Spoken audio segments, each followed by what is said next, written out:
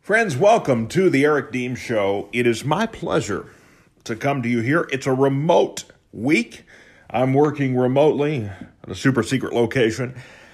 And because of that, my benevolence as dictator here, chief really, of the Eric Deems Show, I have given JB and Lutz the week off. So they'll be coming back for the Deems list this Friday, our week in review segment. But today it's just you and me.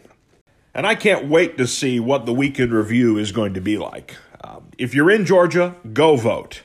If you care about preserving the constitutional republic, vote Republican.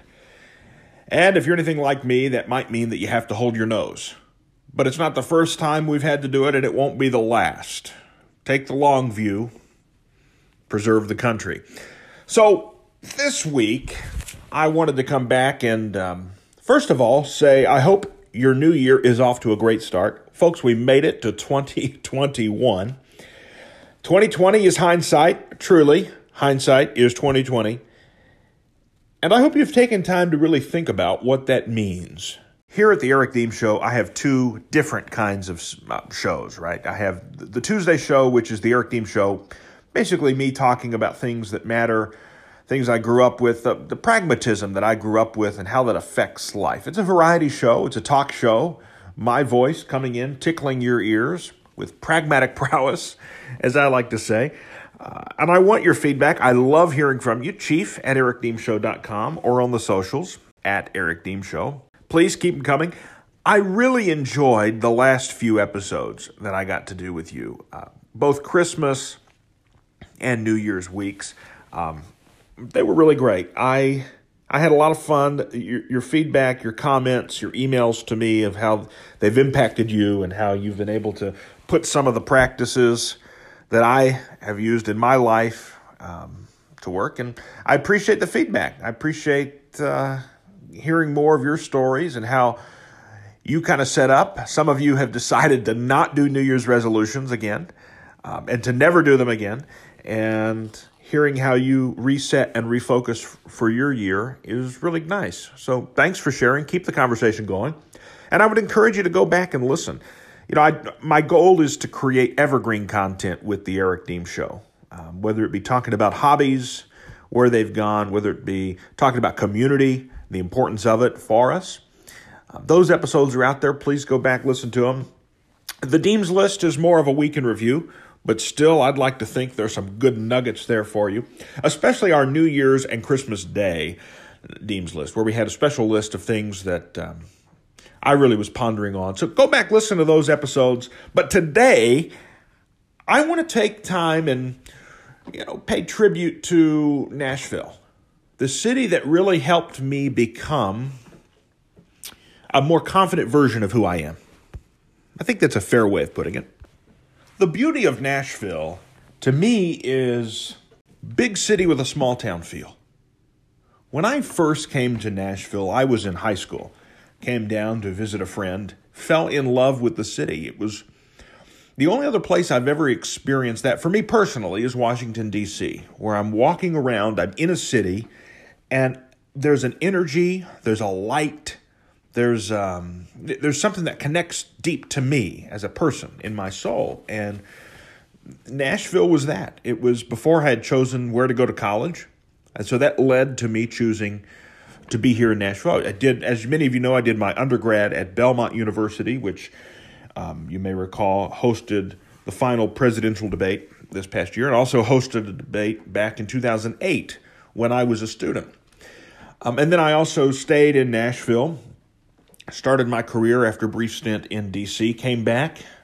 It's helpful to come back to a place that has no state income tax, and used Nashville as a home base to start my real estate career, and continued doing that until going to Vanderbilt for my MBA, going to business school there. So Nashville has been a huge piece in the Eric S. Deems puzzle.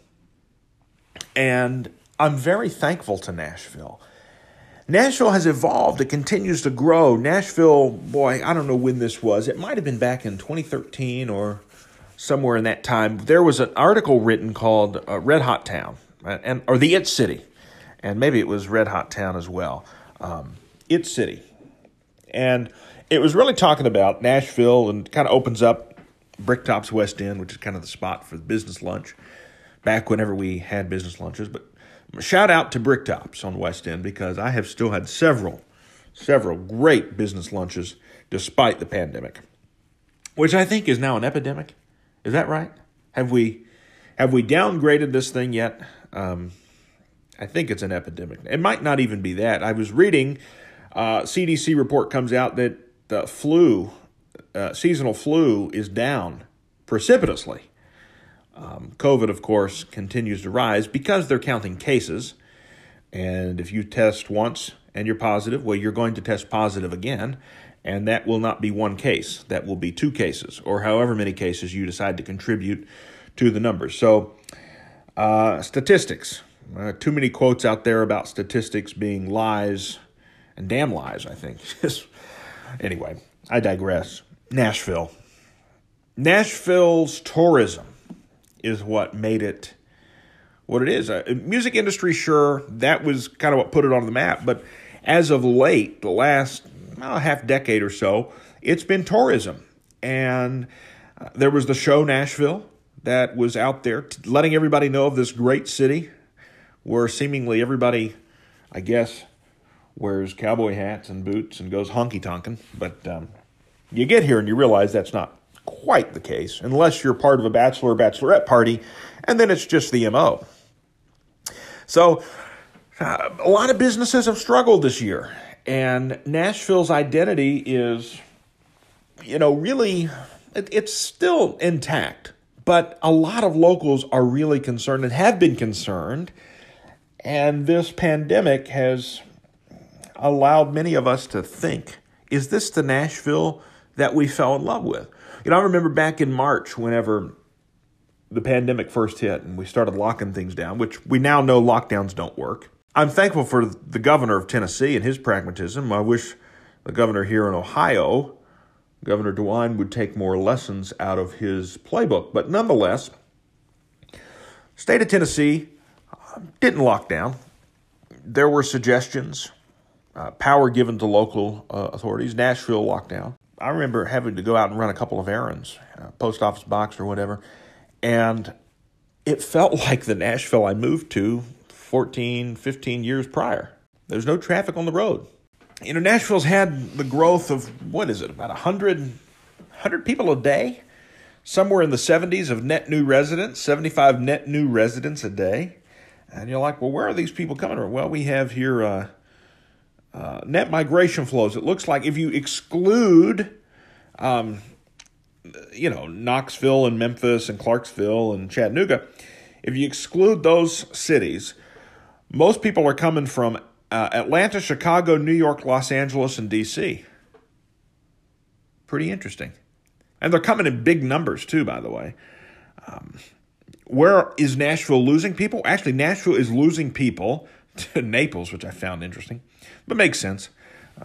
But Louisville and Chattanooga are the top places where Nashville residents are moving. I understand both of those. I have friends who have moved to Louisville and friends who have moved to Chattanooga. Some of them still have businesses in Nashville, by the way. They just like the smaller town feel that Louisville and Chattanooga have preserved or still have. Give it a decade and we'll see what happens. But Nashville's evolving. It's changing a lot. Friends that I went to undergrad or even grad school with that don't live here come back and the new buildings in the air, skyscrapers changing the skyline of the iconic Music City. What do you do? So while some things change for the good, for the better, one thing seems to always remain, at least in Nashville, and that is the Nashville no. How many of you know about this? The Nashville no. That's N-O. Nashville no. The opposite of yes. The best way to describe this is the Nashville no feels, emotionally, sounds a lot like yes, but it's a no. In the South, you have these kind of colloquialisms like bless your heart and those kinds of things. Think of it in that kind of vein. One of the things I love most about this city, Nashville, it's allowed me to become who I am and gave me the courage to be able to start this show. So, all of that together, I'm very thankful and have a lot of gratitude toward Nashville, but we got to take off the rose-colored glasses from a Nashville song. There you go. When we're looking at the city, what it has been, what it is today, and where it's going, one of the things I love most is if you ever ask for a meeting, you always get the first meeting. That's kind of the way Nashville works. And I've been involved with the Chamber of Commerce and the mayor's office and the governor's office. And every time we recruit new businesses, whether that be major headquarters leaving California and coming here, or expanding businesses moving another division from Atlanta, Charlotte, or New York, and bringing them here to Nashville or the Nashville Metro, it's always said at the groundbreaking or, the soiree welcoming them, back when we had those, remember? It's always said, and don't forget, in Nashville, we take the first meeting. And I think you may not get the second meeting, but you get the first meeting. And I think that is so great for the culture of allowing people an opportunity to get ahead with where they are and build meaningful, lasting relationships, connecting the dots. Now, I think some of our New York and maybe Chicago folks who have moved here aren't quite used to that. And I'm sure hoping they're tuning in so that we could remind them that no, the Nashville business community doesn't revolve around you. The Nashville community is all of us revolving around together. You would say Silicon Valley is the natural place for technology, but I would say maybe. If you're dealing with healthcare technology, Nashville already has the spine of healthcare, and it makes sense to build it here. So we're getting a lot more tech focus happening. The Entrepreneur Center is a great organization. I've been a member there for years. EO, Entrepreneur Organization, been a part of that. Great organization for entrepreneurs.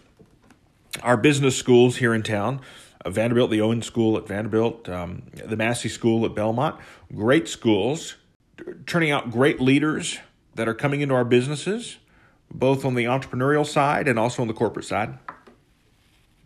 So there's a lot of great things happening, but the Nashville no persists because a lot of the folks, the family offices, the investment groups here in town, when you think of how they made their money, the money that they're trying to preserve and grow, the steady rate, fill in the blank, it was made not on technology. Technology, you can't walk into technology like you can walk into bricks and mortar. So there's an evolution mindset. And a lot of the old guard is still, if they're not showing up every day, they're still showing up to the major decisions. So there's still a big evolution happening. And I think the pandemic and just the rate of change in technology will speed this up for better, I think. But it gets, you get strung along, you have this great idea, this great venture concept, what you need to do, and you meet with some of the VC folks in Nashville, a couple of private equity guys, maybe some family offices, whatever, and they like you. There's great conversations, but it's the Nashville no. Same thing happens in the music world. I have so many friends.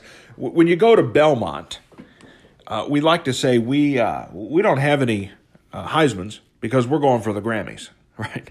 Our football team is still undefeated because it's never existed. You're not even allowed to play football on the lawn over there without getting in trouble. Okay, maybe that was a cheap shot. But still, they treat their grass very, very delicately and serious. They take it very seriously. But anyway, music, everybody has a song. That's why I always told folks, if you want to make it in music, you'd be far better off becoming a big deal in a small town and then moving to Nashville out of convenience. Right? I mean, yeah, it's easy to look at, everybody loves pointing to Taylor Swift and what she did. Well, look behind the curtain at what occurred there. The point is, the Nashville No. Come and perform at our restaurant or bar, the honky tonks. I mean, I've seen some of the same people performing downtown, and their career has become honky tonk performers. And there's nothing wrong with that. They're actually great musicians. In fact, they're better than some of the people that are at the tops of the charts. Instrumentally, vocally, personality. They may just not have the jet to get around to perform everywhere. Makes me concerned for the future of Nashville, actually, when we keep getting the threats of lockdowns, the insanity of lockdowns, really. We need to keep these places open. Not fall to fear. Not fall to fear. But the Nashville No, hey, let's come and do a writer's round. Some great people are going to be here. Well, you go and you really get your hopes up. This was especially the case when I was a student at Belmont. And I was a musician, right? I'm a pianist. So I would accompany some friends. I would do some demos for them. Got to do some studio things, which was pretty fun, cool. Met some great people. Got to go to the Opry thanks to a good friend of mine, Michael Manning. I would encourage you to check out his podcast, by the way, On the Record with Michael Manning. He actually plays records, has one of the nicest, most thorough and in-depth record collections probably in the city. So I would encourage you to listen to his podcast. It's great stuff, and we've posted some of it. He had a great Pickin' and Grinnin' Christmas edition. But anyway, I digress. Several friends, whether they're songwriters or they're really talented musicians, and they come and they do the showcases at Belmont, which are great. They're just as well produced as some of the concerts, because you have students actually going to college to learn how to operate lighting boards and sound boards, and they're engineers, and they're really good at what they do. That's why if you go to some of the churches around here, they have some of the best produced worship services you'll ever see. These people, this is what they do for a living. And it's both entertaining, and if you're into that, it can be a good way for you to connect to your creator. But I remember them getting their hopes up because, guess who's going to be here? Guess who's coming? There are more people in the music business program than there are people in the industry. And so the Nashville No led to a lot of crushed souls, some heartbreak, which, quite frankly, turns into better songs, right? So what goes around comes around. The Nashville No. I have you ever experienced the Nashville No? No, I'm not talking about all those people that are swiping the wrong way. That's just you.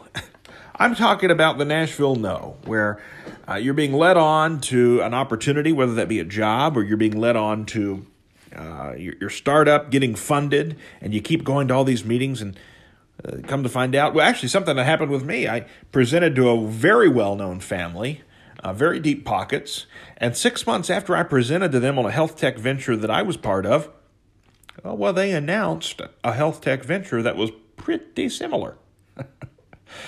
So, you just chalk it up as tuition, the time and money you spent getting there. But that could be deflating, especially if your entire identity is built around this idea. Your entire identity is built around you becoming something that maybe you aren't already, which probably speaks to a bigger issue, probably speaks to a bigger thing, which goes back to what I've said about becoming a big fish in a small pond and moving to Nashville out of convenience.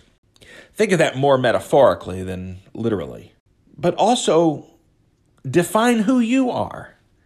Don't give the reins to somebody who can say no. None of the greats who achieved anything in life allowed somebody telling them no to define any path forward. Instead, it was fuel to their fire. I mean, politically, Abraham Lincoln lost how many times? Persistence kept getting up. There was a great professor, Jermaine Bear, at Vanderbilt, the Owen School. I had the pleasure of getting to know and went to lunch at Bricktops a couple of times. And every email he sent out, he ended his signature with "Never give up." Never give up. And Jermaine passed, and he's left a void in the entrepreneurial community here in Nashville. Just the wisdom that he brought to the table, but also the belief that he just exuded that you can make it happen. It probably won't be the way you thought it was going to be. The startup probably isn't as fleshed out as you think it needs to be. There's probably somebody else that's more capable, better funded, even a better idea that can pull it off. Adapt or die, right? The concept's either going to adapt or it's going to die. And you're going to be left on the other end of that. You may have some business partners or investors or even job prospects leading you on. Oh, this is going to be great. Can't wait to have you do this. Well, let's get through the pandemic. 6 months later. Well, let's get into the new year. It's in the new year. Well, we need to get back and get settled. Well, you're getting the Nashville no, or your version of it. When are you going to start saying yes for you? When are you going to start taking what you want to accomplish, what you want to get done, and giving it your all?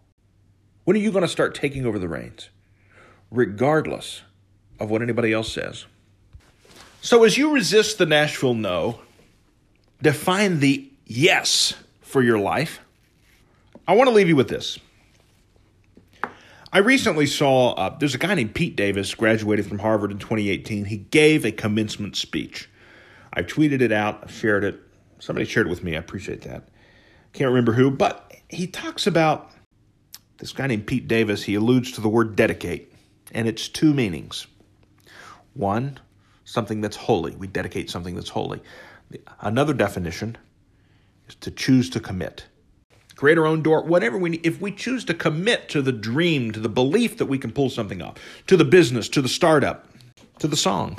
This long hallway of many doors and choosing which door to go down. And I think a lot of times, folks with great ideas, creatives, business folks, entrepreneurs, startups, they feel like they're in a hallway and looking for the right door to open, or in a round room, knocking on doors persistently, trying to do this, trying to keep our options open is kind of what he talks about. And he talks about our generation.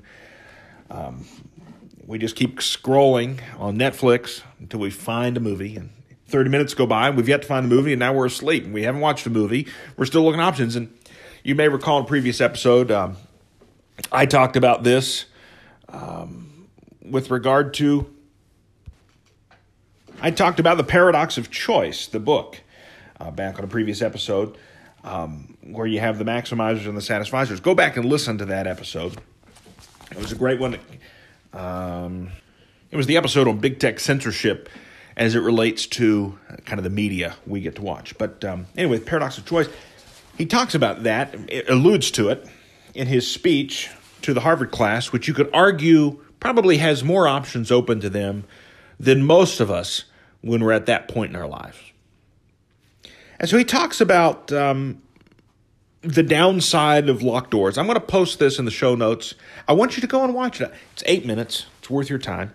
He said, there is the downside of the locked doors, but we also don't want to be stuck in a hallway either. Don't give up. Never give up.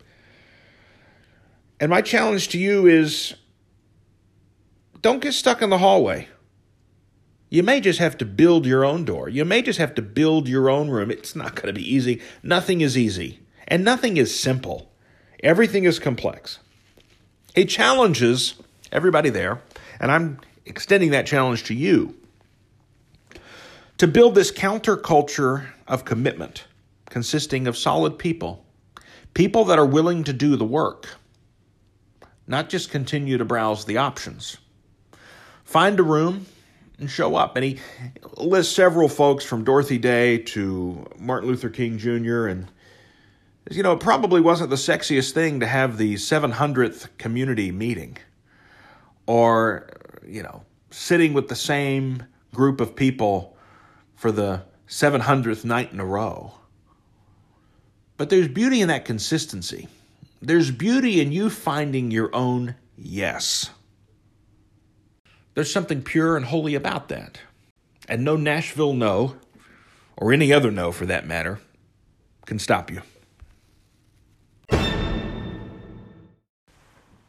And now, if you'll indulge me for just a quick, brief, personal moment, I would like to dedicate this episode to one of the biggest fans of the show, my aunt, Sherry LaVon Wilson Rasmussen.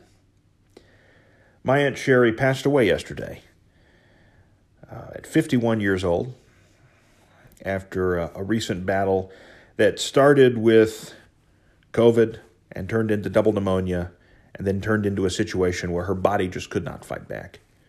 Now, we had many, many fun experiences together. She was very special to me, treated me as one of her own. I remember many adventures, as we call them investigations, and those were fun. Great memories growing up, going up to her house. She lived in Belpre for a while, and then moved up to Lancaster and then up into the Columbus metro. And so I'm going to miss her a lot. She was a big fan of the show, but more importantly, a big fan of me and whoever I wanted to be, and was always there to encourage that. And as you all know, when you grow up, you go through junior high, you go through high school, you're really trying to figure out what mold to fit in. And it didn't matter what mold I was going for. She was always there to encourage me to do that. So she struggled from MS over the last 10 years, which is to account for her weakened immune system, where her body just wasn't there to fight as strongly as her will would have had it. She was a fighter, and a witty one too. You'd always want her to be at your side if you were in the middle of an arguing match, for sure. But she will be missed. And so, Aunt Sherry, I love you. I miss you. And I can't wait to see you on the other side.